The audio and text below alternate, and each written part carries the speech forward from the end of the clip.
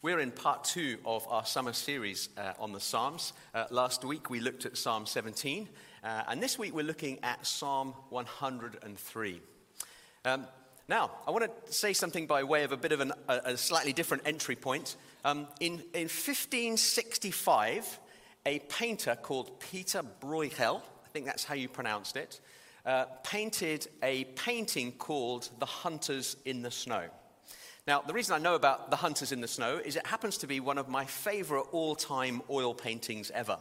I did A-level art at school, and he's known as an old master. There's people like Leonardo da Vinci, Caravaggio.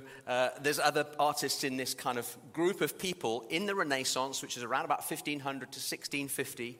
And Peter Bruegel produced a lot of paintings. And now this picture called The Hunters in the Snow, you're going to have to imagine a little bit because it's as the name describes, it's set in a very wintry scene, and we have the most wonderful summer's day today.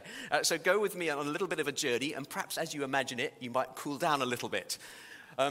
So he's painting this painting, and what he does in the picture is he's got a team of hunters with dogs in the foreground, and they're descending this kind of snowy hill. And then as your eye follows the painting, you see these different stretches of icy water, of ponds and a lake in the background. And then it goes off and off and off into the distance. And then you can make out, on the left-hand side of the painting, you can make out the sea, and it's frozen over.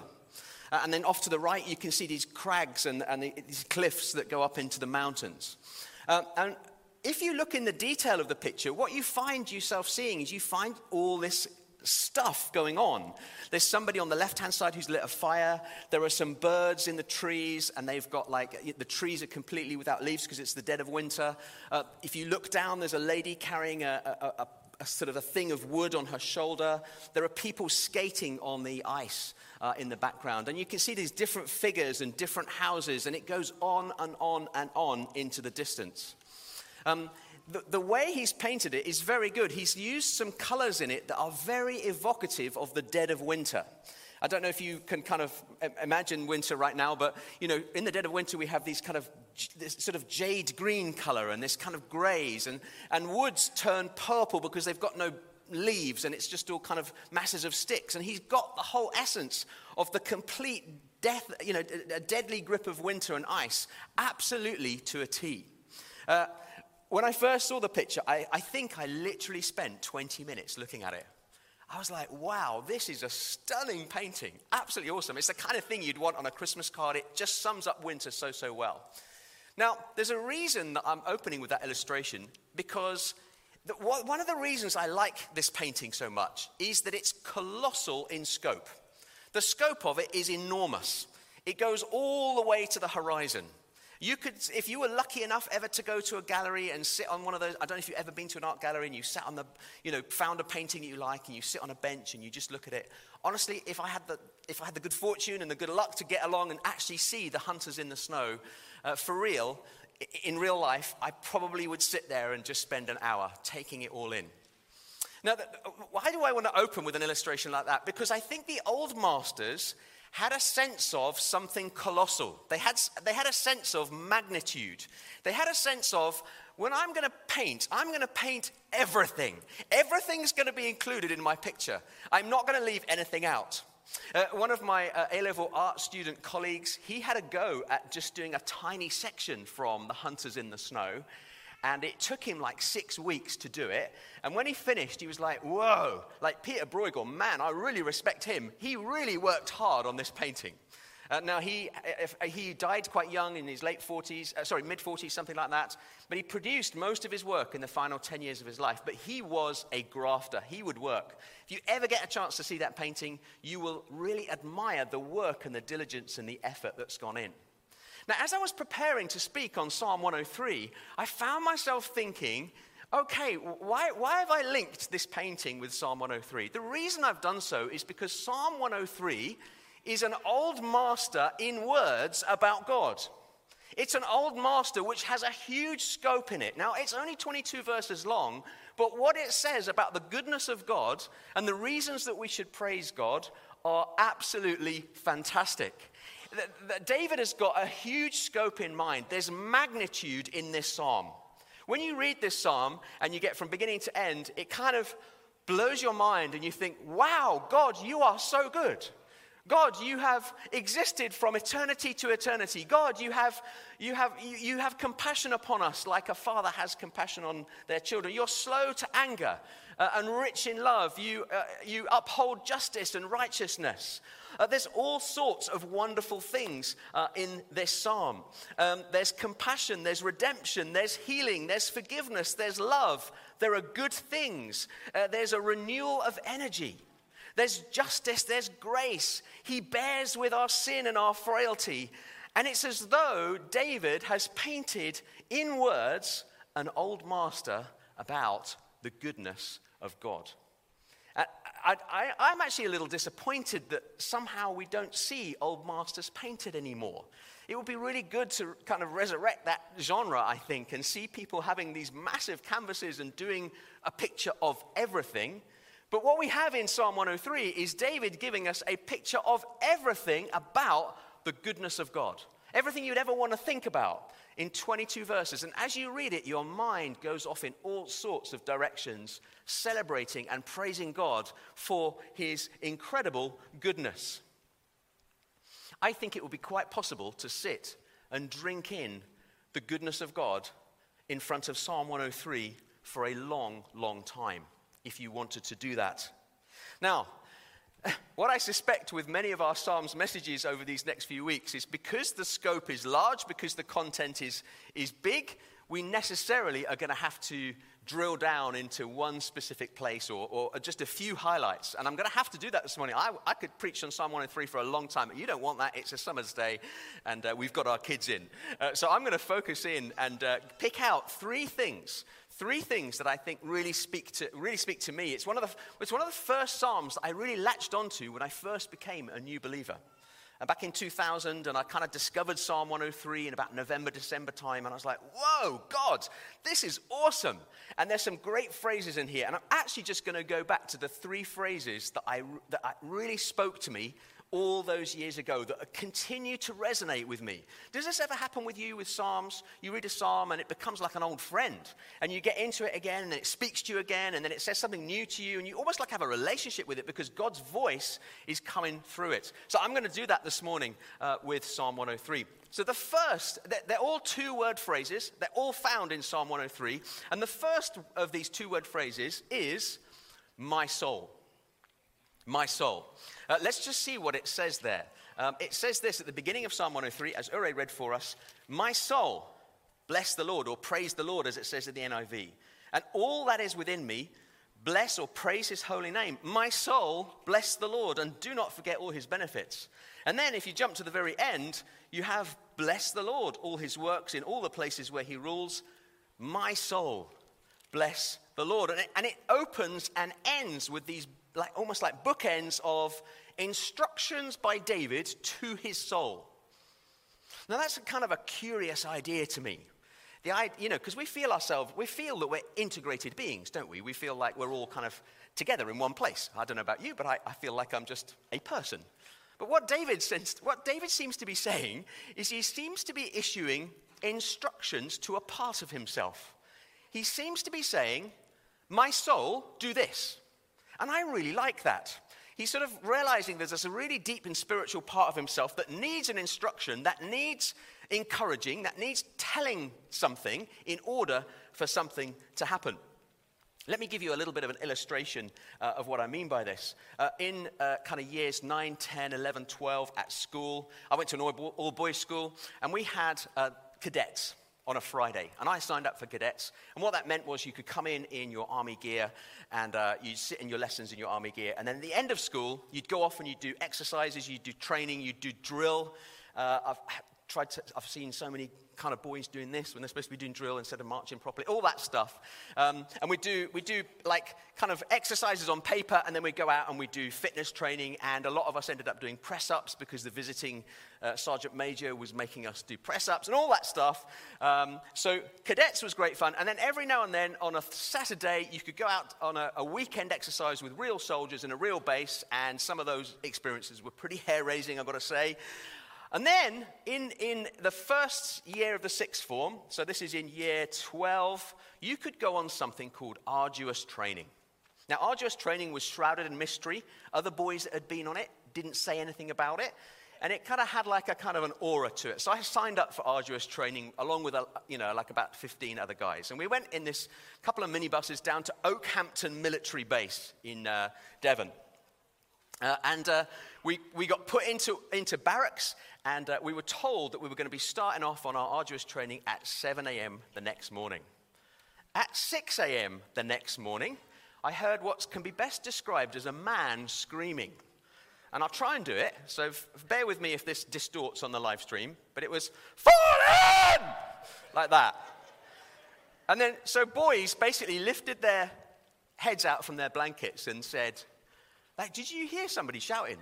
And somebody said, "Yeah, I think it was fall in." And that was our key word. And when the sergeant major shouts "fall in," you have to be out in that courtyard, lined up, ready to rock in all your gear. And so there was all this scrambling to get everything ready. And it was accompanied by a couple of soldiers who came running into our barrack area. You could hear the boots coming down the corridor. The door got kicked open. There's rifle butts against the lockers. And it was mayhem. And we were trying to get ready really, really quickly. But then the upshot of it was we heard this command and we got out there and we did it. We were there in 5 minutes flat. And we're like, ready to go. And I think there was one lad who was still struggling. He had to do 50 press-ups. It was that kind of thing. Sometimes we hear a command and we just need to do it. And what David does in this psalm is he says at the beginning of Psalm 103, let me just give it to you again. He says, my soul, and here's the instruction, my soul, bless the Lord, or praise the Lord. He's issuing an instruction to a part of himself. And that part of himself is going, yes, I'm going to jump in on that and I'm going to do it right now. He does it straight away. Now, what's quite nice about this is it's a positive thing. It's an invitation. It's an encouragement. It's very definite, but it's about doing something really, really positive. Have you ever been in those situations where you tell yourself off? You give a part of yourself an instruction, but it's not terribly positive. You are not having that piece of cake, Nick Whittam. Walk away from the table, or whatever it might be. It's like a rebuke to yourself. And so often we do a rebuke to ourselves. But what David does at the beginning of Psalm 103 is he issues like a very firm invitation to his soul to do something wonderful, which is praise God. And that I find really, really encouraging. We need to tell ourselves to fall in sometimes. We need to give our soul a bit of an instruction and an invitation to praise God. And I just want to ask us about something that we do during our day. In each of these points, I'm going to give you a how, something to do. I once heard a phrase from a lady, a preacher in the States, well-known preacher in the States called Joyce Meyer. And she said that she does this thing called a praise pause. She does a praise pause. Now, what that means is that during her day, she will intentionally pause for a moment and she'll praise God. She'll actually stop what she's doing and she'll say, praise you, God. You're great. I love you, Lord, because you are good. And, she'll do different things with that. She might sing a song. She might say some words to God. She might say a prayer. But she calls it a praise pause. And I want us to adopt that as a church. I would love us to adopt a sense of when we hear that, to issue an instruction to our soul that says, let's have a praise pause here.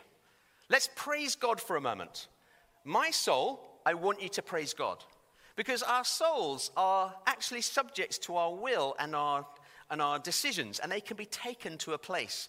We can go somewhere as a result of our decisions, and our soul will follow, and then our soul will be praising the Lord.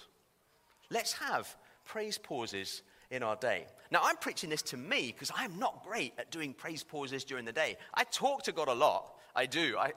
I'm always talking to God in my heart, in my mind, sometimes in the car. I'm saying stuff to him, and I'm good at thanking God for stuff, but I want to go on a bit of a journey where I'm intentionally pausing and praising the Lord. Let's do a praise pause. We have a record number, or it's a record during my time here at BCC. It may have been more before I arrived here in 2015, but we've got 37 of our youth at Limitless Festival. 37, that's awesome, isn't it? So good. Really pleased. Now, one of them was showing me an app called Be Real.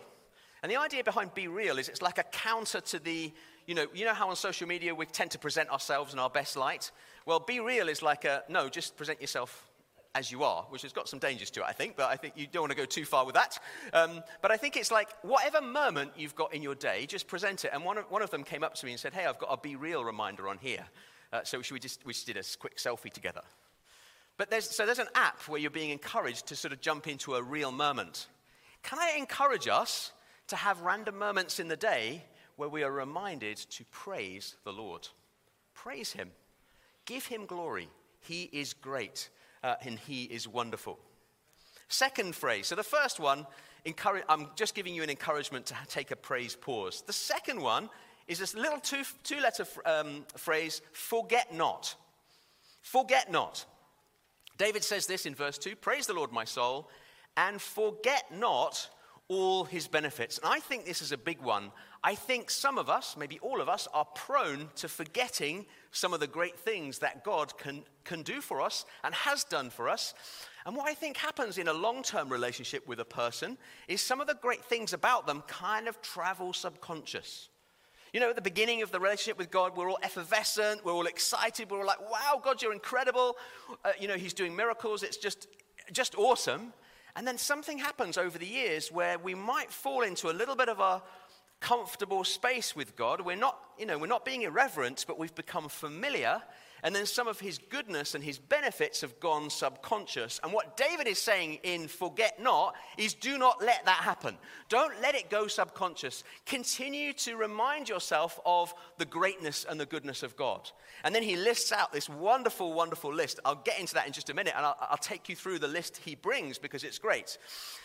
Let me give you an illustration of how not to forget something, or how I forgot something and then shouldn't have done.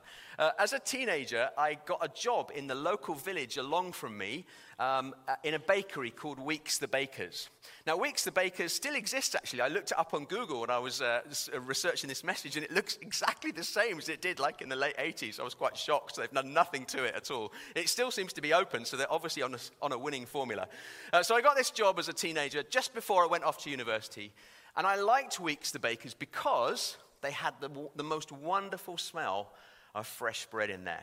You'd open the door, the bell would ring, and this warm bread, fresh bread smell just cooked would hit you, and it would be like, oh, that is just amazing. And then it had a tinge of fresh coffee as well because they served fresh coffee from behind the counter. And it was just amazing to go in there.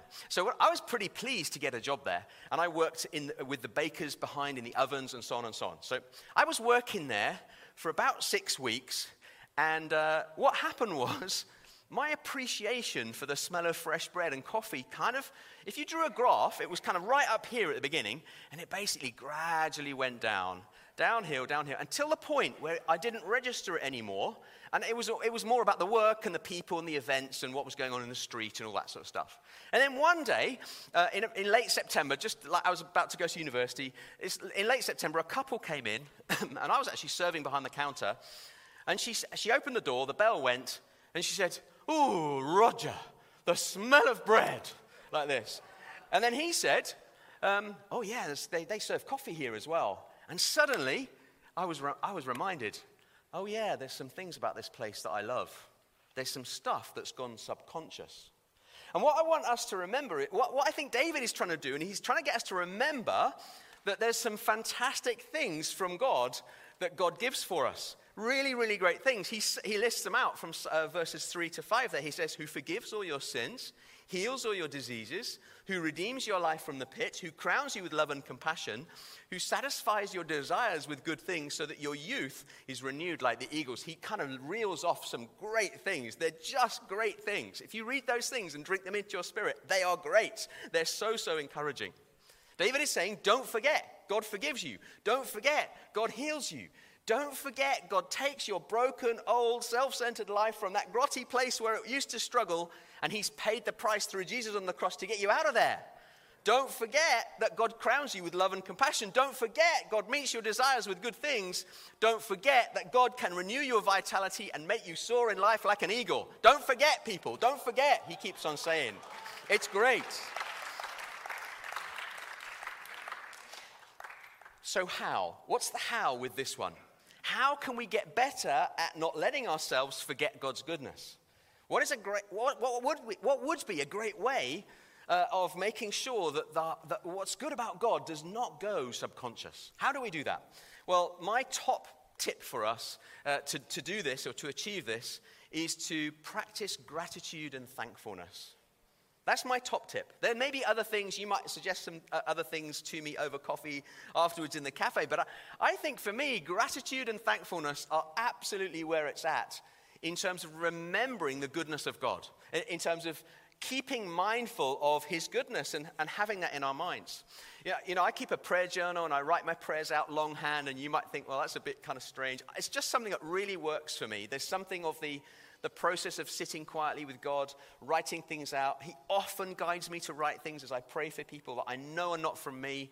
I like to send those prayers to people from time to time.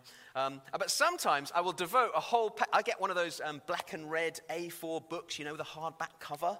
They're a bit expensive, actually, but I just thought, no, I'm doing that because this is a special thing and I'm investing in this. So I've got a whole lot of these books that are built up over the years, and I write in them.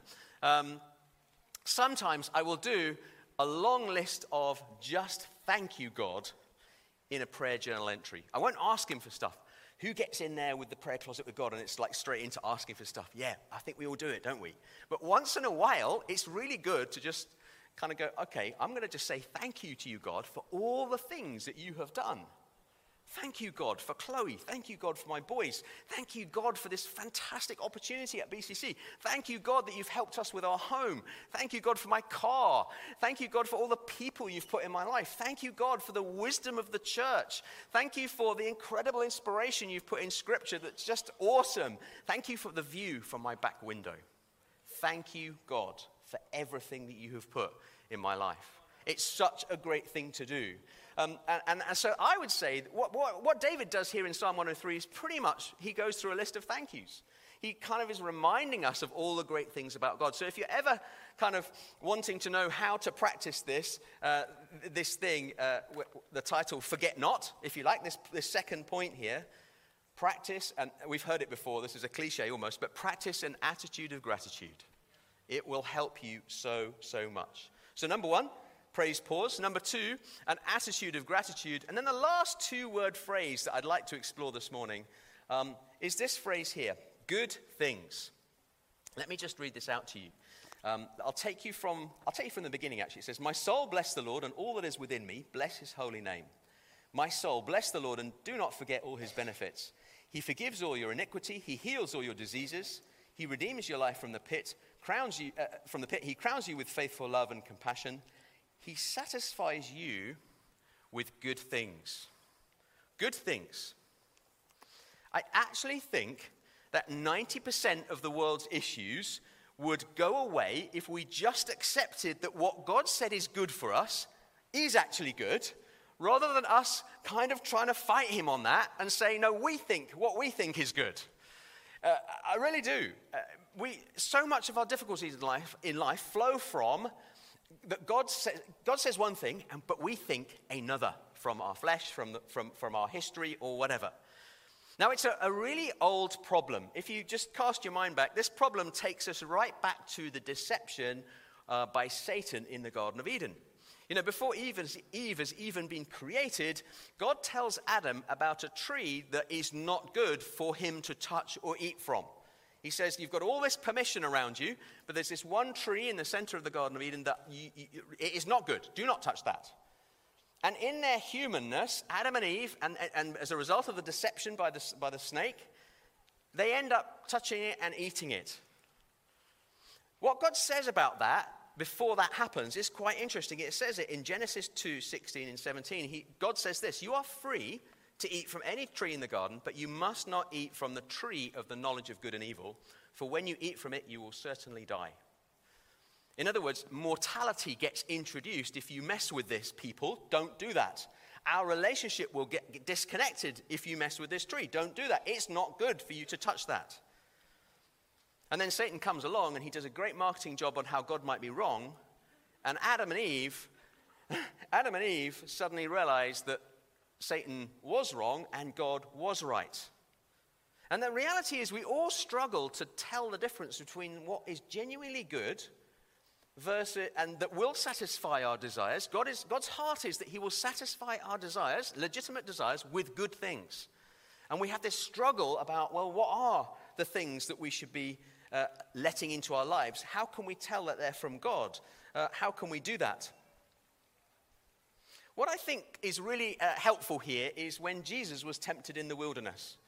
There are some temptations that he went through, and they're quite instructive for helping us determine what's good or not. So Satan first goes, he's very, very hungry. He's been fasting a long time.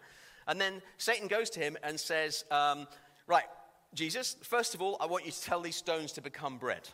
Now, that's a legitimate desire right there, because our bodies grow hungry, don't they?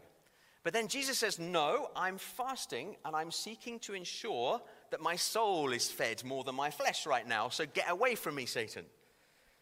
What he's basically saying is, yes, that's a legitimate thing you're trying to tell me about meeting the desires that I have, but the timing is totally off, so get away from me. Then Satan comes back at him again, and he says, the test this time is God really going to rescue you, Jesus? Because he invites him to throw himself off the top of the temple, doesn't he? And it's a legitimate desire for every single person in this room, for Jesus himself, for everyone in the world, to know that God can save. That's legitimate. We want to be sure about that, don't we? But then Jesus counters it, and he says, no, I'm already secure in my relationship with my Father, thank you. You don't need to touch that. And then thirdly, the devil comes and says, worship me and I'll give you the kingdoms of the world. And the legitimate desire there that he's trying to appeal to Jesus with is the influence of people. But then Jesus says, no, I'll achieve my influence with people the way that God is asking me to. I'm going to do it God's way, not your way, Satan.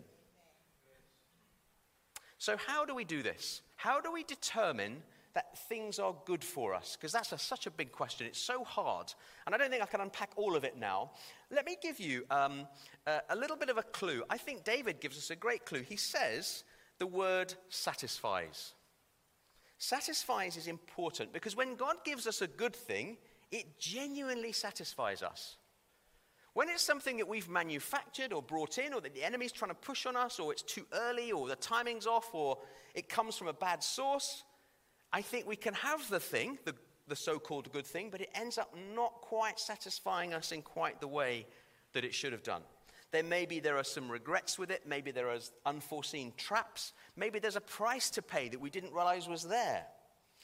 Let me tell you a little story about this, just as an illustration of what I mean.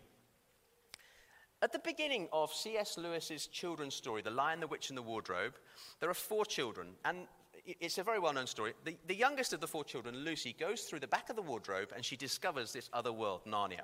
That's also in winter as well. And she walks through all these snowy things and she meets a fawn and she has this incredible adventure. And she comes back and she tries to tell her other brothers and sisters about it, but they don't really believe her.